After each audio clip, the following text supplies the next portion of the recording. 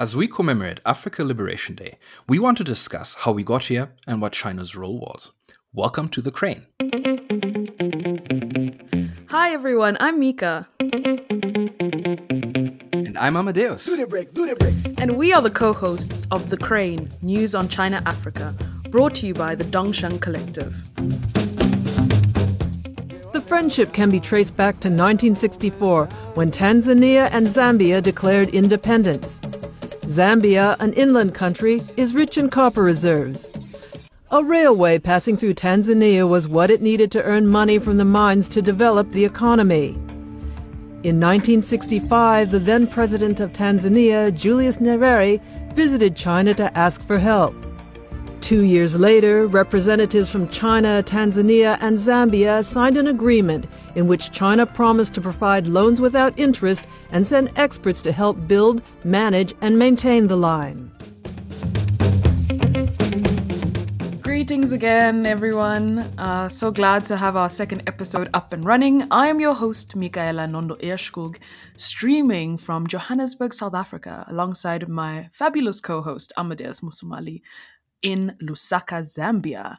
Today, we are talking about Africa Liberation Day, which we commemorate on the 25th of May every year.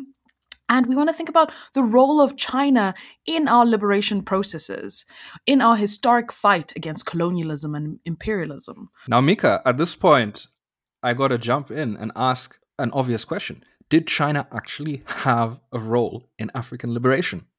This might shock you and many of our listeners, but China had a very real, very asymmetrical, but nonetheless extremely impactful and important role in Africa's liberation. It didn't necessarily happen in all the countries in our massive continent of, now we're almost over 1 billion people and 54 countries and one colony called Western Sahara. But China played a really interesting role that we want to kind of look at in terms of 4 areas, in terms of the non-alignment movement, in terms of their forms of internationalism, in terms of kind of key historic contributions and moments, as well as how this history kind of impacts us today. And you are in Zambia, one of what was called one of the frontline states that was liberated early on, and who was sitting at the first meeting of the Organization of African States, what we call today the African Union, in 1963. And it was in that moment, even though we were seeing these waves of liberation happening, half the continent was still going through its own different processes. And China saw that and noted that. And that's part of what we want to discuss today. Indeed. I remember we actually have an OAU monument in town that was put up for one of the anniversaries. So that's a big part of Zambian history and a big part of Southern African and East African history. And it will be very interesting to dive into that and to learn some things that maybe we didn't learn in school. And I mean, we spoke about this the other day. We were producing this thread for our Twitter on one of the early China-Africa interactions by, what was his name? Zheng He, right? I'm going to try and pronounce this. Please do correct me, Mika, because I believe you actually learned some Mandarin, unlike me. I think Zheng He, yeah? Zheng He? Am I saying it right? Zheng He or Zheng He? Yeah, I think so. I need to actually go look at the transliteration, if it has the uppy or the downy, or the various ways where you can pronounce he. In any case, I think what's super important that we were discussing the other day is, despite the fact that China has this longer history, national liberation, of course, has a slightly different connotation. But maybe you can tell people a little bit about Zheng He, just in a one-liner. Give us a one-liner. Zheng He was awesome. He was this kick-ass Chinese Muslim admiral who went on this massive voyages, several of them actually voyages of discovery. And in the 14 or 1500s, should I say, he actually came to Africa, and explored the east coast of Africa. And I mean, like now I know that a lot of China critics have spoken about how, perhaps the Chinese government is overinflating his role, his diplomatic role in Africa. But fundamentally and ultimately, unlike the Portuguese colonizers who came to seize our territories and take our lands, Zheng He just came for trade. So very different moment, very different historical reference for some of us in Africa, because ultimately we were our labor, our land, our resources was exploited and extracted for the benefit of the West. And that brings us to Up until today. up until Up until today. today, Mika. It hasn't stopped. And so that brings us to, I guess, we want to talk about this national liberation moment. Where did we find ourselves, Amadeus, when, China had just been independent in 1949? Most of our African countries had not yet found independence. So what was the kind of early role that they played, and what did it look like? Well, as you said, China itself only liberated itself from Western and Japanese aggression in 1949. There was a protracted civil war within China with the reactionary forces of the KMT, who were finally defeated in 1949. So we had a young communist party in China. We had this moment of sovereignty, of freedom, but at a huge cost. World War II, or the War of Japanese Aggression, had killed over 20 million people in China. The country was devastated and on its knees. But the success of China's liberation in 1949 served as a great symbol of the fight against imperialism and feudalism. Most of Africa at that time was still colonized, was still direct colonies of the so-called European powers. The idea that a grassroots mass-based struggle could liberate a country, a people, that was a very powerful idea. And I think people nowadays don't really appreciate just how powerful it is to see that this can be done, that people who are peasants, who are farmers, many of them illiterate with very little formal education, can organize, can work together, and can free themselves from oppression, from exploitation, from violence. So when we're looking at post-1949 Africa liberation struggle, a few African countries became independent, in significant numbers. In the 1950s and 1960s, we had Sudan, Tunisia, and Morocco, who led the way in 1956, followed by Ghana, very important country to African liberation and African freedom and Pan-Africanism in 1957. And of course, Guinea in 1958. Guinea is also quite important in the Pan-African kind of mythos and alliances. So the floodgates were sort of opened for 17 more countries to gain their independence by the 1960s. That was 1964 for Zambia, and Zambia ended up becoming a very important, as you said, frontline state and base for the liberation struggle and the freedom struggle in the Southern African region. And sadly, where I am in South Africa, sadly, where we are, it only took us like 3-4 more decades. Only in the 90s did we find this liberation. But I will say, and maybe for another episode, is that a lot of Africans from South Africa went and had exchanges with China that were really politically important. I mean, they definitely, even though it was protracted, gained immensely from the independence movements across the continent. Totally. The whole South African independence movement, the fight against apartheid, was a massive project of international solidarity from Africa, intra-Africa, Africa, Asia, and internationally. So, very important moment. And don't forget Latin America. Latin America, Cuba, yes, Cuba. yes. Oh, Operation Carlota. Oh, wow. Where would we be with our Cubano brothers and sisters? That's, again, another exciting future upcoming episode. So, one important moment in that post-World War II era was the 1955 Asia-Africa Conference at Bandung in Indonesia that marked the People Republics of China, that is, liberated Free China's first serious involvement in Africa. And it's also the birthplace of something that is very, very well known and powerful in the African liberation history, and that's the non-aligned movement. So China's premier, who I think is legendary, Zhou Enlai. Uncle Joe. He led the Chinese delegation which met with representatives from 6 African countries. It was Egypt, Ethiopia, Liberia, Libya, and the soon-to-be independent Sudan and Ghana. Now, Uncle Joe, or Zhou Enlai, convinced the participants to incorporate the PRC's 5 principles of peaceful coexistence into the 10 principles of Bandung. So China shaped the values, the principles of non-alignment in a very key way here. You know, the original 5 principles, by the way, remain essential to China's foreign policy. And this is something this is something we don't understand in Africa most of the time.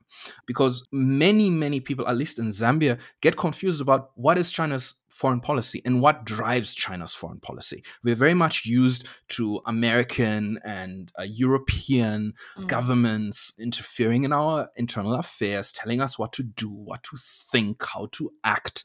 So the fact that China has principles that it sticks to, for example, some of these 5 principles are mutual respect for the sovereignty and territorial integrity of all nations, mutual non-aggression, non-interference in each other's internal affairs. Your business is your business. Equality and mutual benefit, and of course, peaceful coexistence. I mean, this sounds utopian, but when you look at Chinese foreign policy, they're actually sticking to this. And this all goes back as far as 1955 at the Bandung Conference, which I think is amazing. And Amadeus, perhaps for those who don't know, what does non-alignment mean? I mean, non-alignment and the non-aligned movement essentially is different policies and practices of cooperation that are, as you said in those principles, based on multilateralism, on mutual and beneficial cooperation. And for us right now, in this moment we're living in, it's so important to be reminded of this because we are being asked to participate in a new Cold War between predominantly the US-led West and China, and right now with Russia and Ukraine. And African countries are being asked these difficult questions. So, you know, going back to this history already is giving us a sense of what did African liberation really hinge on, and non-alignment was one of those principles or one of those processes. Totally, Mika. And, you know, this is something that like really irritates me today. Non-alignment was essentially that the non-aligned nations of primarily Africa and Asia said that there is a Cold War going on between the United States-led so-called Western world, including Japan and occupied South Korea, and the Soviet sphere, the communist world, so to say, of the Soviet Union, of Eastern Europe, Central Asia, and Far Eastern Asia. And the non-aligned movement said that we are not choosing either Washington or Moscow. We're not getting involved in this. We respect and want to have peaceful coexistence with both sides. But we do not accept domination from either side, or this idea that we should participate in this low intensity, but always simmering, always threatening to pop off into a nuclear war kind of conflict. And I think that's really important in the current moment. Though I kind of, okay, I think this is another conversation for another day, because I kind of disagree on the case of neither Moscow nor Washington, because I do think people took a strategic position, but didn't necessarily mean that they kind of divest from, let's say, the ideological values that were coming out of the socialist and communist camp. Totally agree. But I think that's a different conversation for a different day. That's a different conversation. But what about what actually enabled China to move forward after Bandung? Like, what were some of the opportunities that came out? Well, there's some amazing opportunities that came out. So Bandung was used by China to open trade talks with Egypt and to speak out against colonialism and imperialism in Africa, to specifically support the independence movements of Algeria, Morocco, and Tunisia. So that's the North African, the so-called Maghreb region, right? And Zhou Enlai also used this opportunity to uphold Egypt's claim to the Suez Canal. This is really important because a crisis was already approaching. The canal was owned, in inverted commas, by the British and the French, who had complete control over it. And of course, the Egyptians, I believe this was under Nasser, wanted to rightfully take control of this national asset. So China actually provided Egypt with a loan of $5 million. This was a first for China in Africa, the first time they gave a loan to an African country. in support, in solidarity, and they called on the United Kingdom and France to end their aggression. We all know how that ended. This ended up with the so-called Suez Crisis, where the UK, France, and Israel connived to attack Egypt and to take back control of this canal that had been rightfully, in my opinion, nationalized. So Bandung was a watershed for Chinese diplomacy and its relations with Africa. And Mika, when I read about this, it feels like this was an immense time of possibility and opportunity in the global south, in Africa, in Asia, to say, we're taking charge of our own destiny. There's so much we can do. We can build up our nations. It just staggers the mind. Definitely, I totally agree, especially because, not only was this a moment in which African countries and nations were, as the name of the Burkina Faso is named after, people were standing up. Burkina Faso is named after land of the upright people standing up, which sounds so familiar and so similar actually to what Mao said about the Chinese people have finally stood up. I think that was his inauguration speech in 1949. And so it was an immense, moment, immense possibilities, and definitely, I think, the beginning of what we would call the contemporary state relationships, political, diplomatic relationships between China and African countries.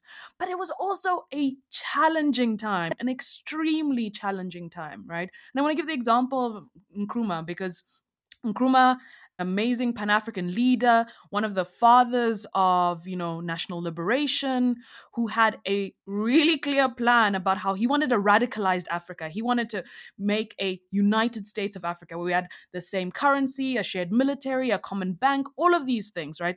The same kind of things that after his death, in Libya with the assassination of Gaddafi essentially was trying to put the oil wealth of Libya into creating a common currency that would actually allow, and a central bank that would actually allow for a lot of the former Francophone colonies to not depend on the French currency. And then, lo and behold, a few days later, he is assassinated by a NATO intervention that was undermined, the AU's decisions, but that's a different tangent.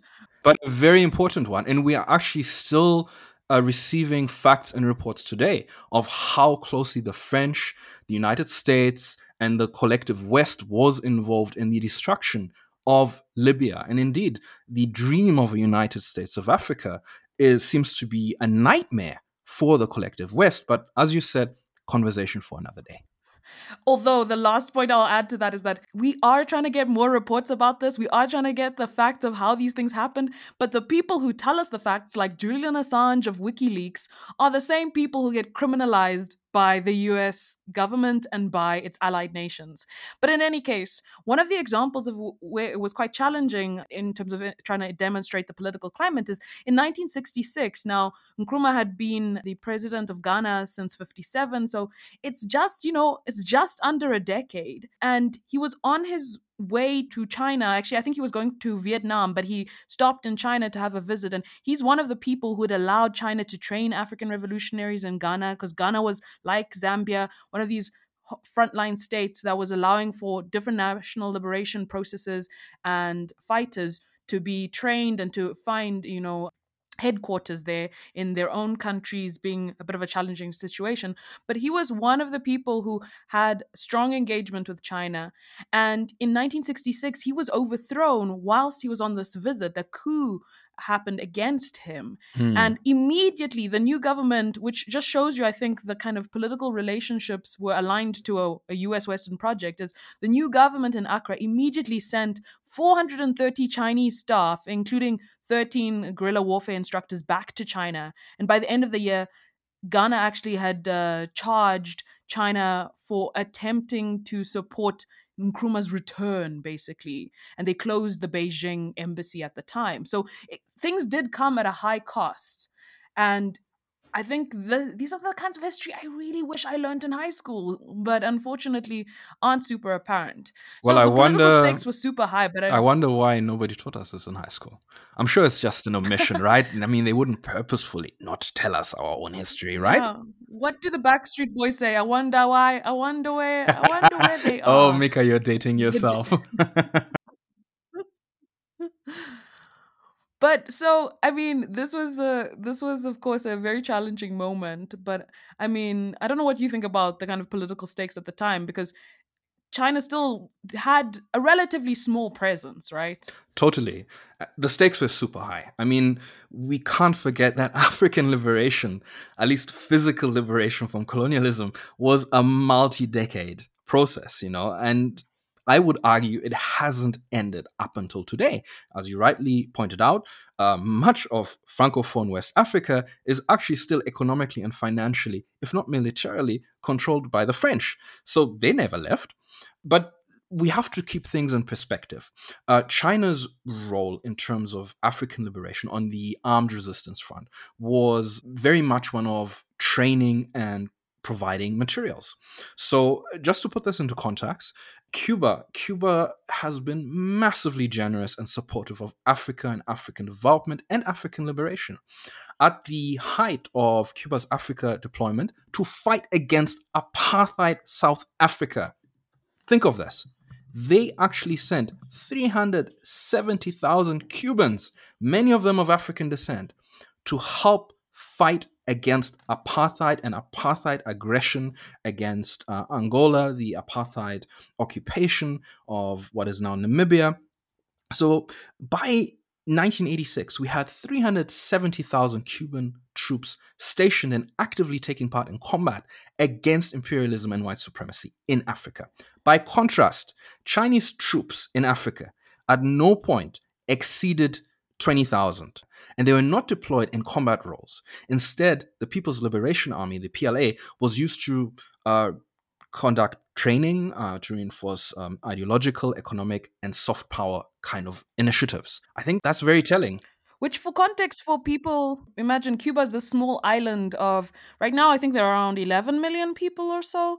And China today is over 1.4 billion people. So you see, it's a totally different proportion. That's different. And gives you context.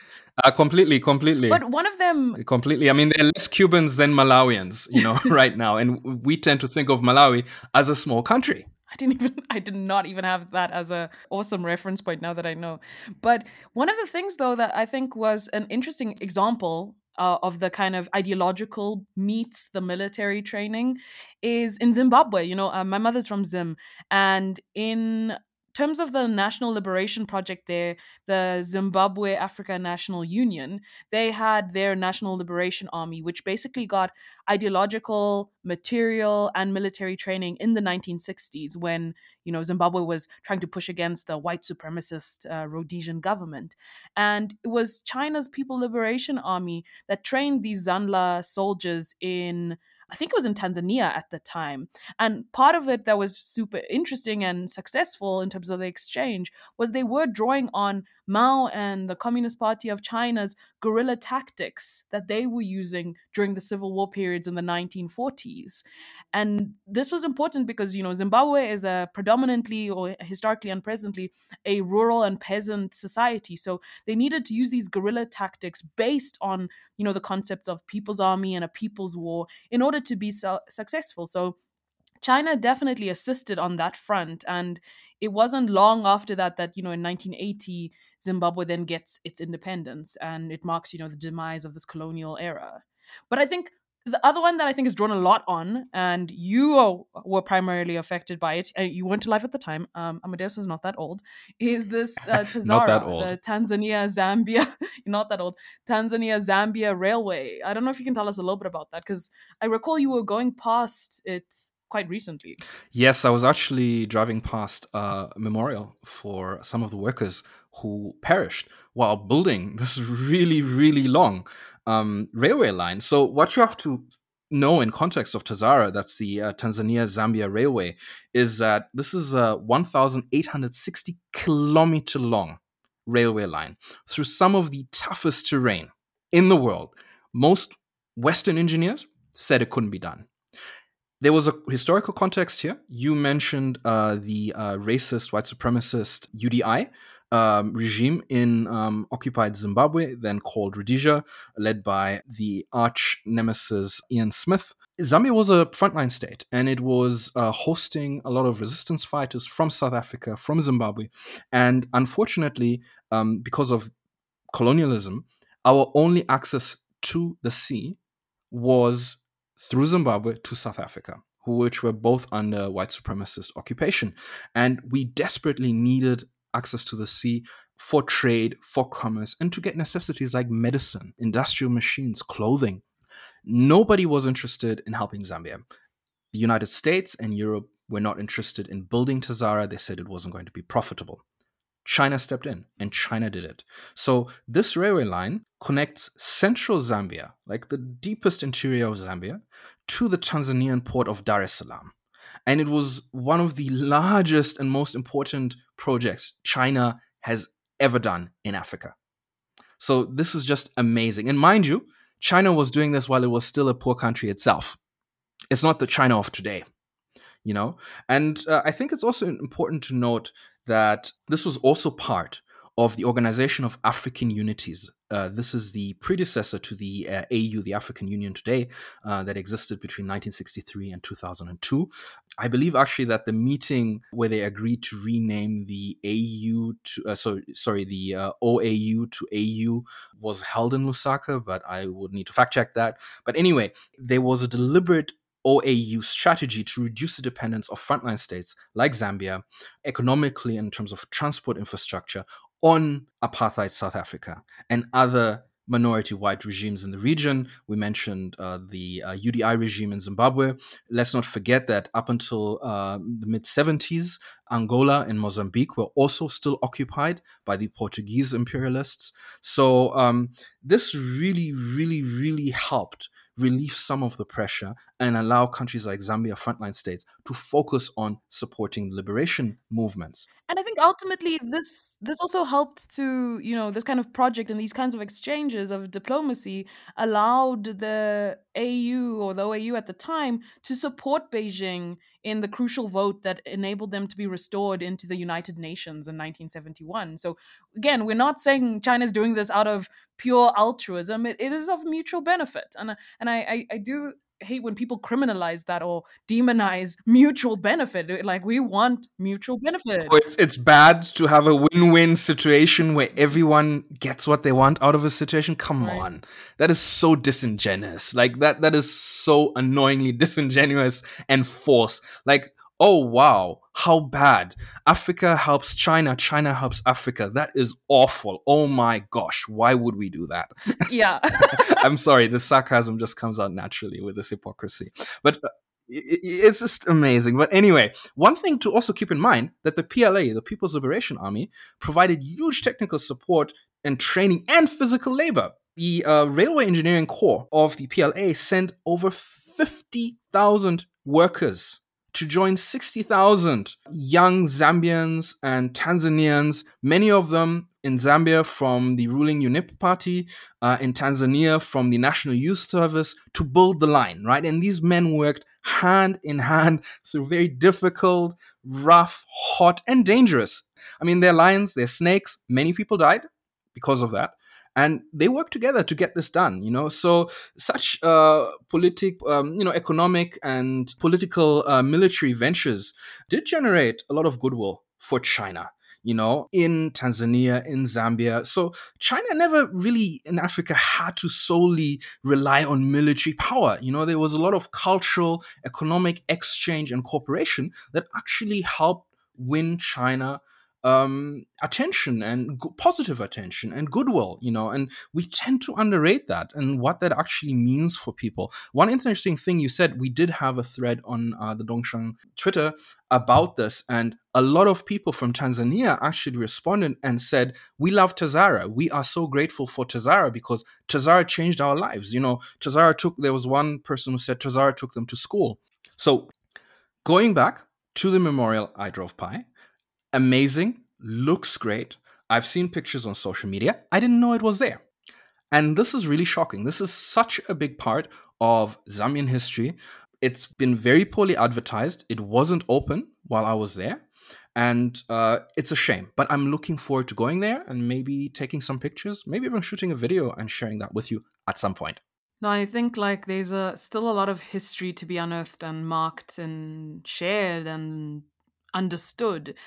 But what I do think that this makes me think about in terms of the kind of ideological, political alignments that were happening during the national liberation period is that recently I saw an article by Jevons Nyabyage, a Kenyan who writes for the South China Morning Post, basically talking about a new leadership school that's been funded and built by the Chinese Communist Party to train political party officials in Southern Africa. And it's been opened in Tanzania, basically based on a kind of the Beijing Chinese governance model. And I think this is interesting because we haven't seen China take on such, I think, open or direct forms of political exchange in the kind of last 3-4 decades. We've seen, of course, Confucius Institute and that play, more of a cultural role and more of an educational role. But this Mwalimu Julius Nyerere Leadership School, which, China has provided, I think, 40 million in funding, was opened, I think was last month, perhaps. And again, it's supposed to have this kind of party-to-party diplomacy and ideological exchange. So that really does beg the question of, where do we find ourselves in the China-Africa relationship? What are the trends around our exchange? And are we going to have more overt ideological discussions and forms of cooperation? And, this month, we are celebrating African Liberation Day in a moment in which we don't feel very liberated.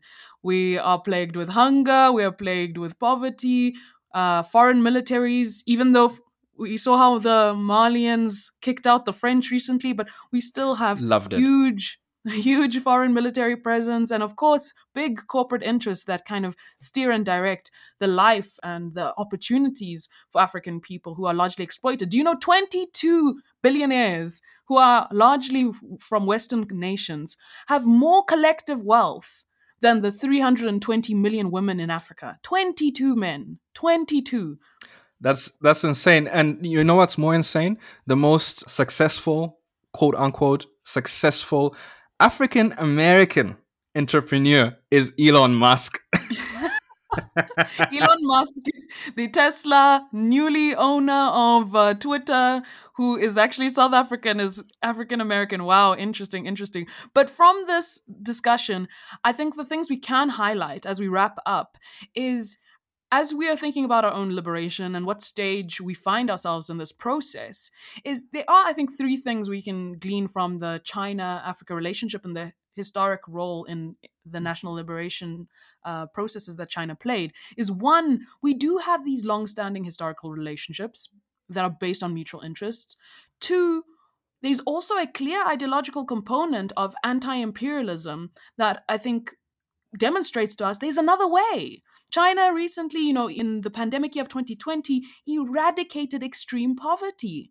This is a relatively young country of 70 years. The UK, who struggled with the COVID pandemic, who has deep inequalities, had at least 300-400 years of colonialism deal with their inequalities, but still hasn't managed to kind of eradicate some of the kind of basic issues in society.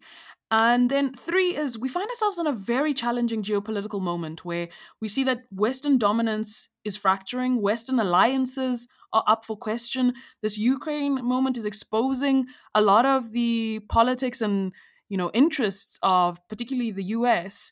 And for us, as we saw in the recent votes at the UN in support or against Ukraine versus Russia, we're seeing that Africa looks quite divided and looks like they're taking a more non-aligned position, because many people didn't say no, they actually just decided not to vote at all. And I think this is harking back to that non-alignment movement, which we could see a resurgence of in our contemporary moment. So I think that these are some of the issues that we find super interesting as we think about African liberation and what China's role has played historically.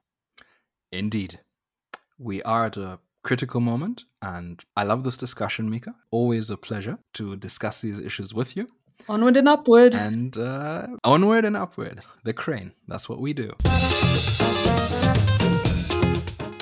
Thank you for listening. You have been listening to The Crane, brought to you by the Dongsheng Collective. Visit dongshengnews.org, where you can subscribe to our Media Digest and Chinese Voices series. Very, very interesting. Brought to you every weekend on Saturday and Sunday, respectively. Please subscribe to our podcast wherever you get your podcast from, and we look forward to having you with us again in the next episode. Bye-bye.